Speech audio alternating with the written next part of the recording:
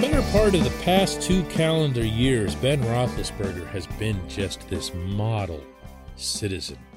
Always smiling, always chin up, always saying exactly the right thing in exactly the right situation.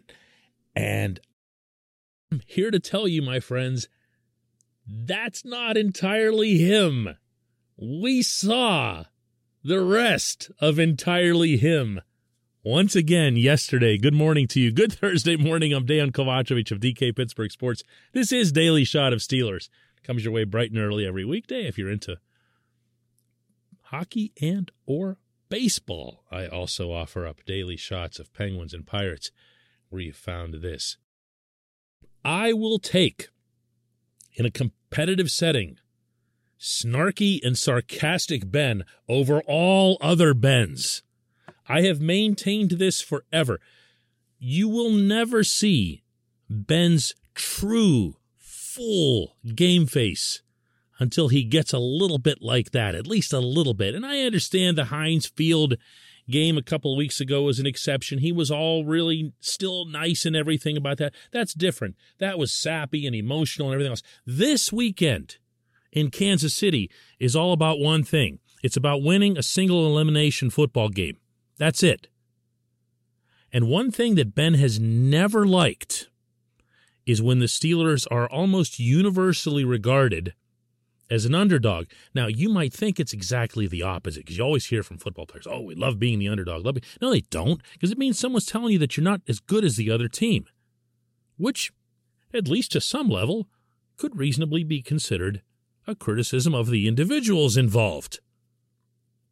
Ben hasn't liked it, but the way he responds to it, ironically, is to embrace it, albeit with snark and with sarcasm. Ladies and gentlemen, I present to you the snark/sarcastic version of Ben Roethlisberger, courtesy of his access with the media yesterday here on the South Side. Yeah, I mean, we're probably 20-point underdogs, and we're going to the number one team that's, I know they're not the number one seed, but they're the number one team that's won the AFC the last 2 years. Arguably the best team in football. We don't have a chance, so let's just go in and play and have fun. There you go. Just in case you were wondering where his mindset is at this moment. I found it fascinating that this past Sunday in Baltimore, he openly acknowledged that he really wasn't thinking through that whole game about this is his last, this is finally it.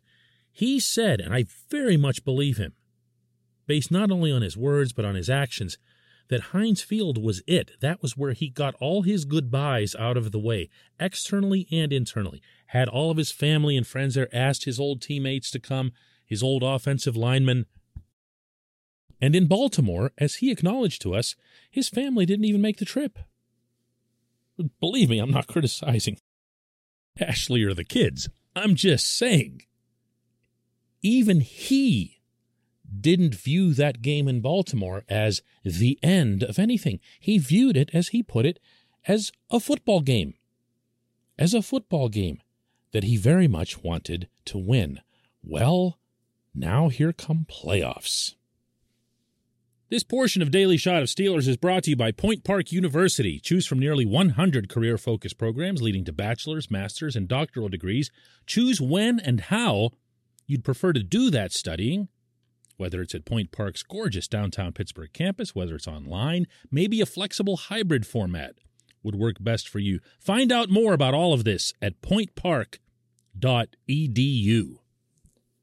Now, it's funny that after Ben made this remark, Najee Harris, who is a rookie, remember, put a post up on his Instagram that, I'm not going to give you the direct line, but something akin to, what? Meaning what Ben said. But then before long, that post was taken down because I'm sure somebody, possibly Ben, eventually got to him and said, listen, this is what we're doing here. If they want to treat us like underdogs, go right ahead.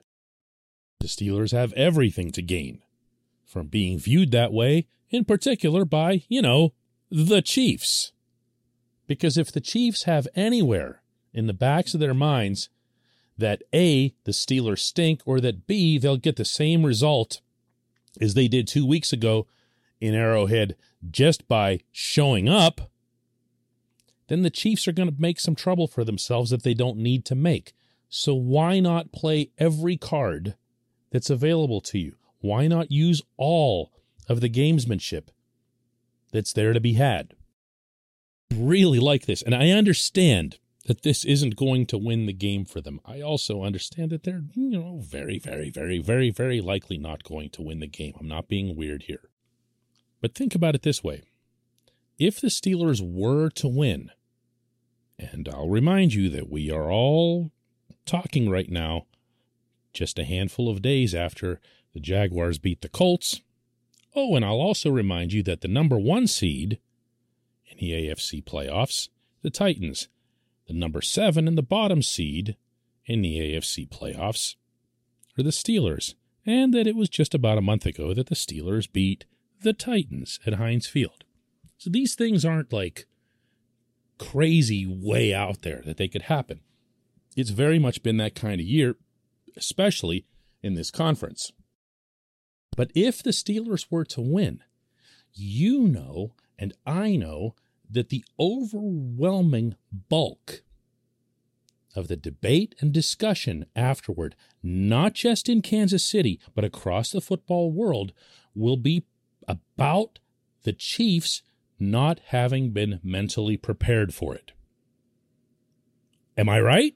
Am I right? Is that what everyone would be? Even here, there'd be a lot of that. The Chiefs didn't take us seriously. Chiefs didn't take our guys seriously.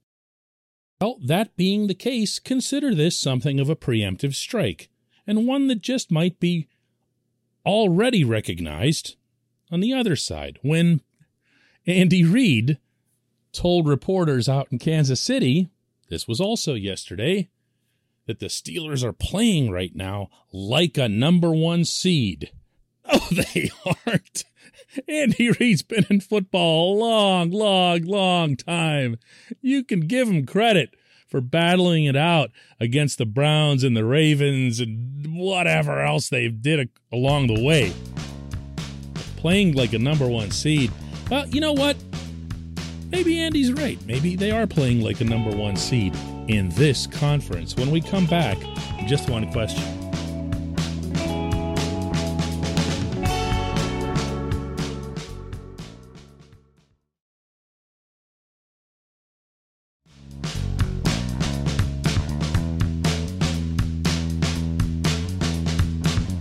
Today's J1Q comes from Heather, who asks, if you had the decision, what would the Steelers' offensive line look like this week?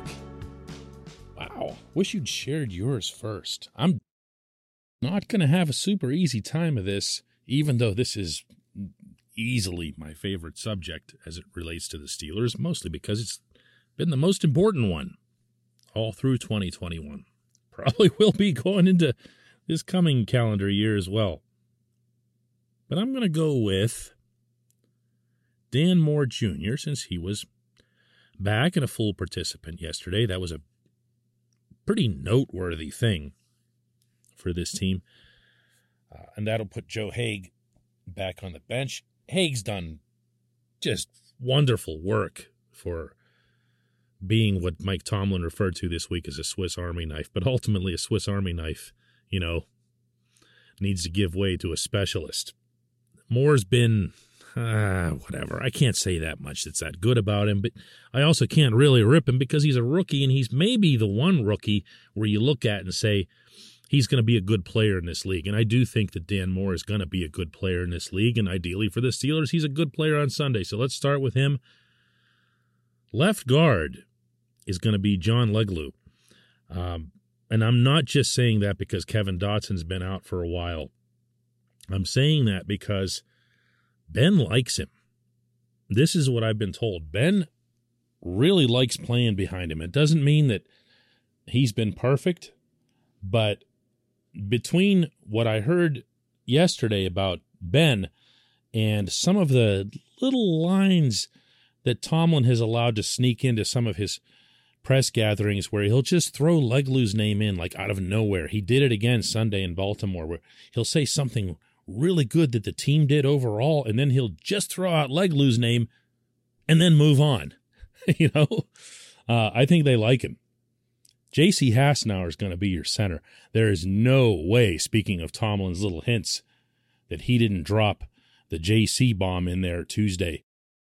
Accident. And for anybody who missed it, Tomlin was giving an update on Kendrick Green's health and saying we expect he's going to be ready and available. But that said, JC's played really well for us. Okay, Coach, well, what are you trying to tell us?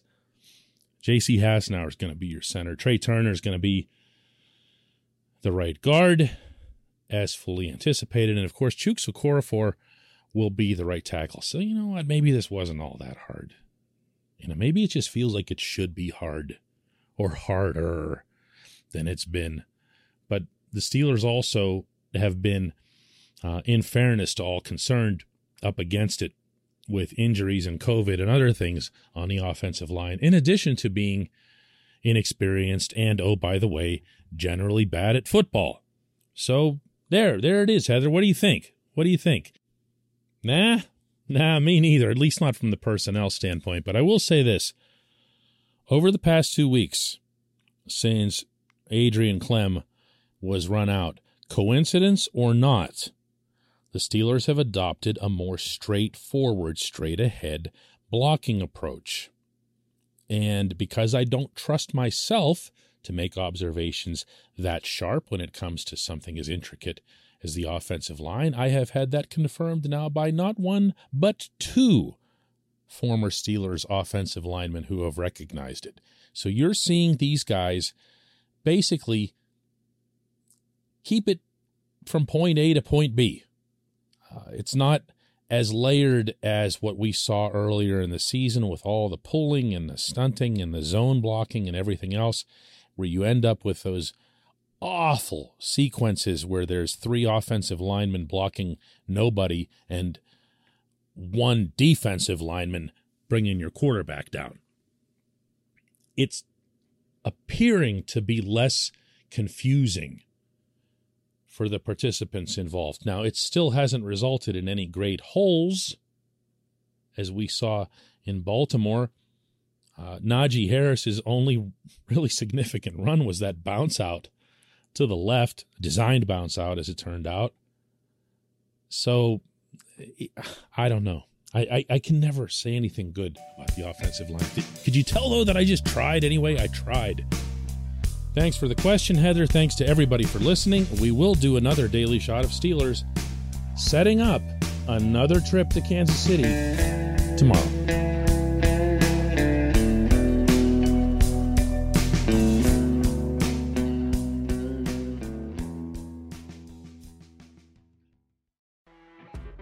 You know when you're listening to a true crime story that has an unbelievable plot twist that makes you stop in your tracks? That's what our podcast, People Are the Worst, brings you with each episode. I'm Rachel. And I'm Rebecca. We're identical twins who love true crime cases that make you say, didn't see that coming, and we hate the people responsible for them. Listen to People Are the Worst now on Apple, Spotify, or wherever you get your podcasts.